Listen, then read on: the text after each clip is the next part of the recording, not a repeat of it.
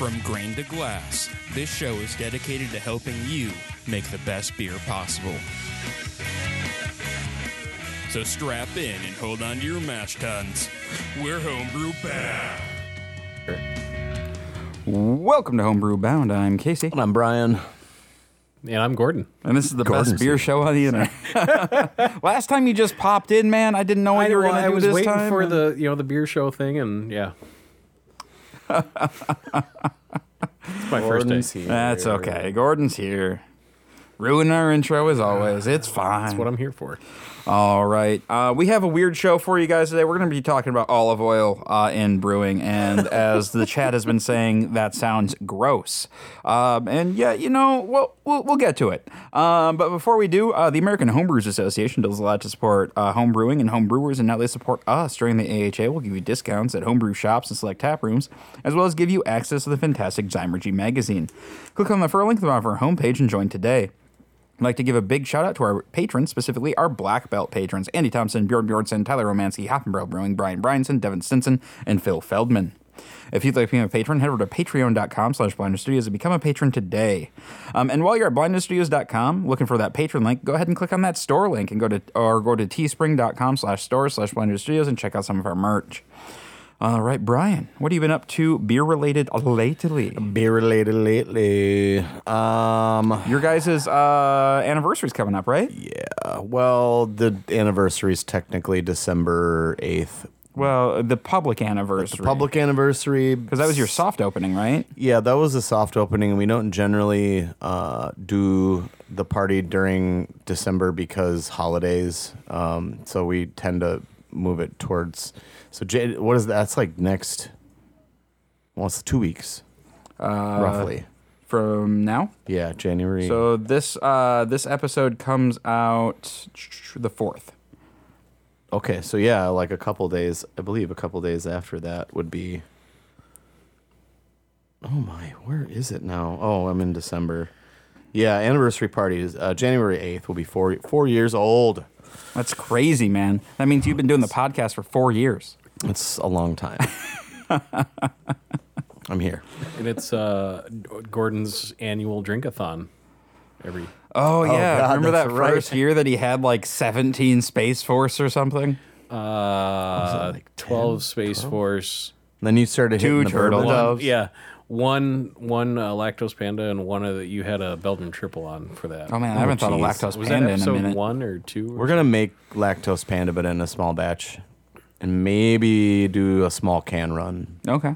possibly. Got some labels left over. No, you're going to see. We have a whole new beer release schedule. Did we talk about that on, Yep. on Hot and Barrel Happy Hour? Yeah. Yeah, we got a whole new deal. It's going to be very, very exciting. So, yeah. All right. Gordon. Nothing too crazy. Still, I have dreams of brewing again out of my own house someday. Santa didn't bring you a brew system, huh? No, bastard. But I hit a milestone. I've now officially had 2,500 different types of beer. Holy crap. That's a lot of beers. Yeah, in 7 years. Congratulations. Average isn't too bad, but Right. I have not. I've just been. Actually, I've been fighting some tech issues with my tilt hydrometers. I need to recalibrate them. Yeah, it's so I plopped it in that double IPA. Yeah. And it's reading 1.0. Oh, that's And not I'm right like, at all. that's not right. It's way, way, way higher than that. So Dude, I have to say it quick. This Moore Brewing Company Dark Lager. it's fantastic, isn't Gee it? whiz. I love the art too. I mean- bought it because of the art. Yeah, pretty much anything with glowing skulls they on have it. a solid milk stout too that I picked up just off the fly. That There's I this- really enjoy. Huntley, Illinois, Villa Park. They got a couple of facilities. Cool. It's Brew Pub.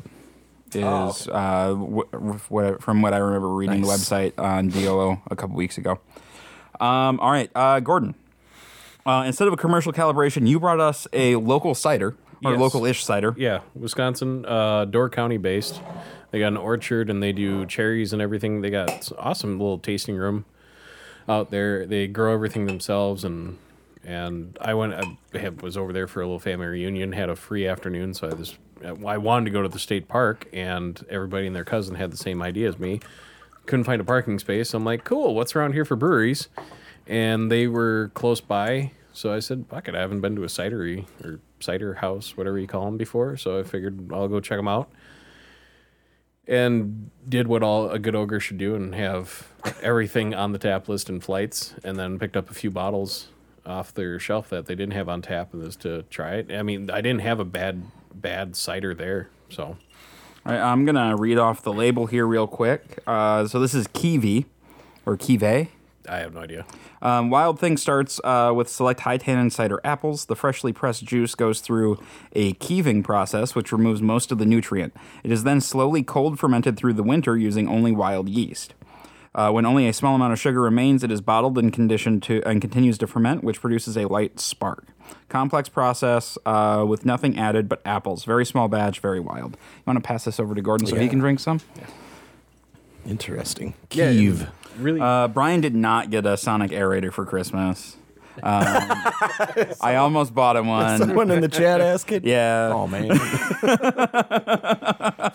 No. I was gonna buy. I actually had one in my Amazon cart, and it wasn't gonna get here until like the middle of January, and I was like, "That's stupid." No. Oh, my God. But one of these days, I'm gonna surprise you with one, and you're gonna be unexpected, and you're gonna love it. No. You'll be like, "This is so cool, man! I can knock all the bubbles out of my beer. No. I like my beer flat, right out of the tank." All right, the aroma on this is amazing. It's Dude, it is truly. this fresh apple cider, like, Well, but and there's a little bit of like tart, like lactic. there's Barnyard Brett. Oh, that's what it. Yep. Unbelievable Barnyard on this. This is really cool. Wow. You don't. It's interesting because I feel like beer sometimes masks this. Sometimes I want to say dirty diaper, but not. Yes. Yeah. Yes. As soon as you said that, yes. Yeah. Like Which is like, good. Which is good. Like, but more. But I think beer masks that a lot, and so More like urine soaked diaper, not. yeah, more like that. Yeah. That makes more sense. Yep. Man, that's interesting. Like goat, wet horse blankety. Yeah, this is really neat. I don't get. Well, there's a little bit of that Brett Funk, Yeah. but on the flavor, but not a ton. Mm-hmm. There's a way more in the aroma. It's like the funk comes up first, and then it kind of dies down almost a little sweetness. Yeah, and it doesn't have. Like, you know how sometimes you get a cider and it's like overly like green apple tart? Yeah. This doesn't have that. That happens a lot, actually. This has like it's very it's very Granny Smith like. Mm-hmm. I don't know if that's the right descriptor, but I wouldn't say Granny Smith, almost like a red crisp apple. oh, there you go. Not quite Honeycrisp, but This is like a school cafeteria apple yeah. without the mealiness. I don't know if everyone's school experience had, you know, the red cafeteria apples, but ours did.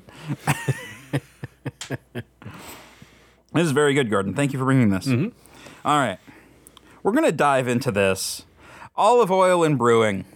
I had not heard of this until I was researching this episode. I stumbled upon it while researching episode ideas, and I didn't believe it was real. I honestly didn't. I found it. It was a Zymergy article on the 5 biggest myths in homebrewing, right? And this was on there. Wow. Okay. Yeah. Have you heard of this before, Brian? No, I had not ever heard of this. Okay. So this is and I read so the theory is like the theory behind this. In 2005, Grady Hull from New Belgium Brewing published a paper titled "Olive Oil Addition to Yeast as an Alternative to Wort Aeration." In the Brian, I put a link to the paper there as well. I have all three of them up. Yep. Yeah. You can find it if you just Google Grady Hull olive oil. It's one of the first links that pops up. It's an interesting read, but in the paper, Hull discusses the possibility of properly oxygenating the stored yeast would eliminate the need to oxygenate the wort, which could improve flavor stability. However, simply oxygenating the yeast leads to its own set of problems, mostly with timing the oxygenation, so all the oxygen is used by the yeast, and making sure the yeast still has the metabolic power it needs to propagate properly, so it can, maintain healthy cell structure and to do all the things that yeast needs to do.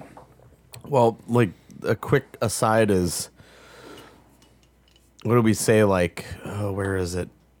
Shoot, now I lost my train of thought. But yeah, it's yeast cells are eukaryotic organisms, and so yeah, their shell it's lipid based, so Yep. it kind of makes sense in a far off sort of way. In a far off sort of way, it kind of does. So we're gonna go down a rabbit hole before we start getting into some madness.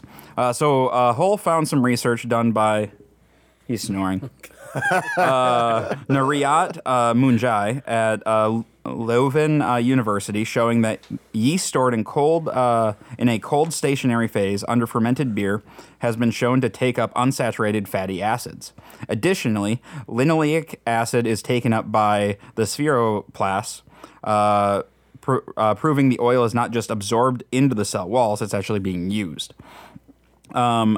The research also showed that in small-scale, non-stirred fermentations in a wort medium using yeast that had been treated with the unsaturated fatty acid, or UFA, instead of wort aeration, could produce normal fermentations without significantly affecting the acetate esters. So, using a commonly available UFA, olive oil, in a cold yeast brink could get yeast ready metabolically without the need for additional oxygen. Is the idea behind this. So, in one interview, Hull said there was a slight improvement for the shelf life, but it wasn't the magic bullet we were hoping for. So, at New Belgium, on large-scale tests, they did see improvement of shelf life using this instead of aerating the wort. So there is a benefit to it. So we're not necessarily adding olive oil into beer. We're adding it into yeast. Well, like a yeast brink situation. Yes. And then, I mean, furthermore, did I miss something here? Like the idea of aerating the wort. I mean, they're at least this one I'm reading a Beersmith Brewing blog one like right now where about this Grady Hull person. Alternative to aeration. I thought that the sterol synthesis or like the colony growth was directly related to aeration as well. It is, but if you have a metabolically sound colony before, you can bypass that step. Yeah, I suppose. Because part of that is you need to boost up a healthy growing colony, right? So if you already have that going in, you don't need that oxygen there. You can move straight into anaerobic fermentation. I just don't see this working on a homebrew level. Well, yeah, and I see it being a giant mega pain in the ass on a commercial scale. Andy, oil does kill off head retention, but part of what I'm gonna go into in a little bit here, but I might as well jump in. We're not talking about a lot. We're talking like in a couple of these tests they use like 5 microliters. So this is like I said, this is a cell wall situation. Yep. Like lipids, like that. Lipids are cell wall basically. Yep. Yeah, this is entirely a cell wall situation. Huh. Yeah, you hit the nail on the head right away with that. So that's what the paper says. Then home brewers get a hold of this. Right? Enough said. So if olive oil can be added to the yeast brink, prior to it being added to the beer without aeration, then why not add just oil to the wort while adding the yeast as a substitute for pure O2? Right? Because, if you could do it this way, why not do it this way, right? And Brian, I guess, do you want to explain what a yeast brink is for those who might not know? Well, it's so when you are in a commercial setting or even in a homebrew situation, you know, you've got Cornelius kegs that you could use to brink yeast, but it's basically just a place to, it's a keg to put your yeast in when you pull the yeast off the beer, but it needs an aeration mechanism that is set to a certain PSI to off gas, because they're still, while they're dormant, they're still kind of working, and CO2 buildup is still a very real thing. So you need like a little, almost, you know, if you guys have corny kegs, you've got one of those little, it's like a little ring you pull with your finger and You almost you get like a off-gas spunding it. valve. Yeah, almost. And so yeah, it's just basically to store your yeast in between brews.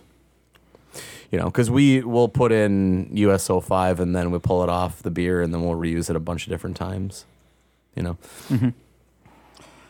All right. So then there was a bunch of So this paper came out in 2005. People have been experimenting with it since. But it really hasn't hit the mainstream until the earliest experiment was the Beersmith one that I found in 2015. And at the homebrew level, I found one from Experimental Brew, one from Beersmith, and the one from Brewlosophy that happened last year, or 2020, right? So in the first two, there was no definitive conclusion. In the Experimental Brew one, they noted the yeast seemed in rough shape in the beers where the olive oil was added. Like at the end, they were saying it didn't look like the healthiest yeast, and reusing it seemed So am I wrong in thinking that you would need a full-sized healthy colony?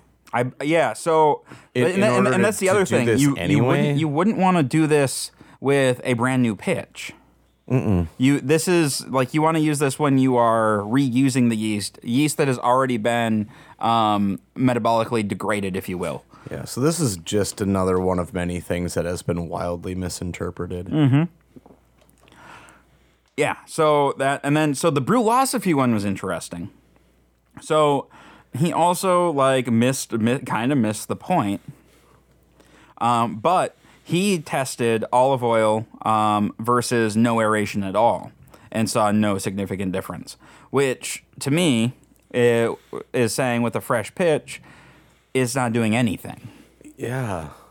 Right? And so if you because if with a fresh pitch, everything should be good to go as is. Well, he said his dose with olive oil, please, fair warning here, if you're like just jumping in on this, the beer dosed with olive oil, it showed signs of fermentation activity a few hours sooner and finished 2 days early.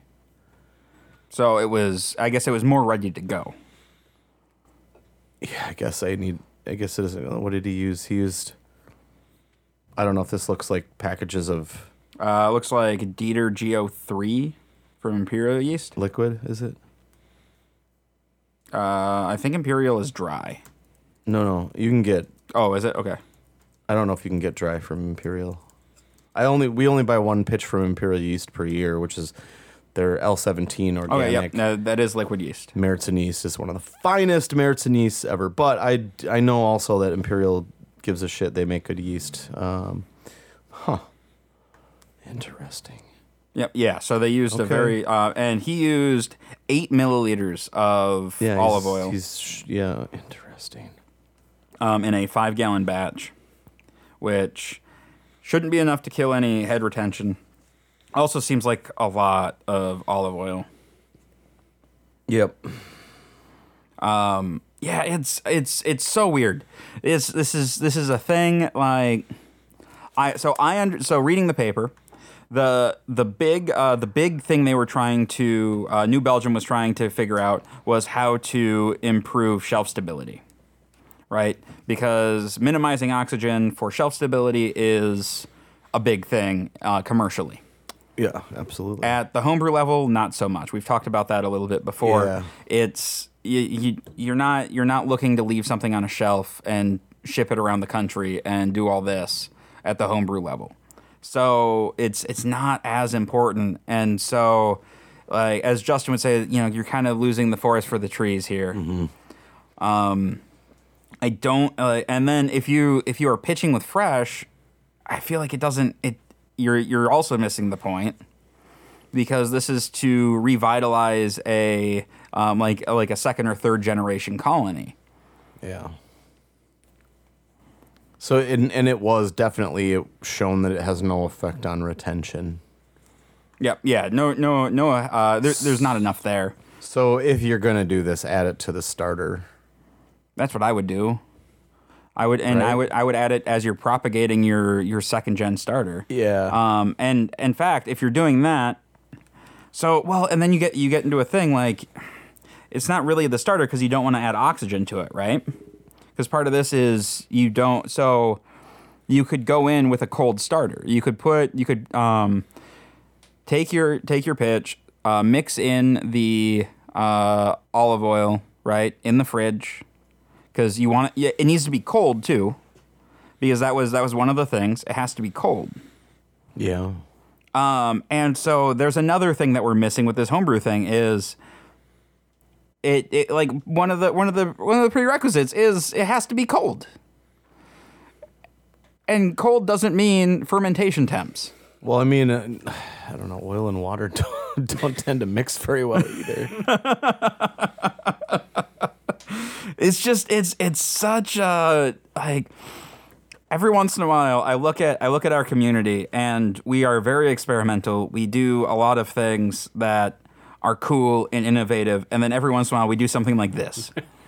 Yeah, and again, you've said this, but the one thing that was noticed was that the yeast didn't seem in great health at the end as the beer was kegged. So I mean, you're gonna add this olive oil to boost the colony, and then at the end it looks like shit. Like, I don't. Well, and that's this. I don't. The colony didn't seem to take a hit in Grady's. Really? Okay. Well, this, I don't know, some other experimental brew one that I was reading. They were like, saying that. Yeah, we would not repitch this. Yeah. No. So I would take a minute, or well, when you have some free time and your copious amount of it, take a look at that paper. It's a really interesting read. Just Google Grady Hall olive oil, and I think it's fascinating. I don't think it has any. It's not applicable. They ultimately decided to go a different way, but it was as one of those like cool things. It's definitely interesting to different than the ordinary. Yep. I don't really. So should you try it, Brian? Should our listeners out there try it? Yeah, and then they should tell us how it went wrong. I mean, so if I was gonna try it, it would be on a repitch, and I guess I'd have to like make a small brink at home to do it right. Yeah, you would probably need a little brink. Yep, and then you have to have a place that you can keep it cold, because it has to be cold, according to the original paper. So, I don't know. That sounds like a lot of work. So no, maybe you shouldn't do it. I don't think it's worth it. I don't think so either. I think it's really cool. I don't think it's worth it, because you're trying to solve a problem that you're not really trying to solve, right? Or that doesn't need solving at our scale. That's a big Texas size 10-4 there. Yeah. All right. Well, that was a fun one. It was different. Should we get out of here? Yes. All right, guys. If you have any questions, comments, show ideas, or what have you, or just want to weigh in on this olive oil thing, go ahead and shoot us an email at feedback@blinderstudios.com, or hit us up on Facebook at facebook.com/blinderstudios, or follow us on Twitter at @blind_ninja. And I'll see you guys next week. Peace.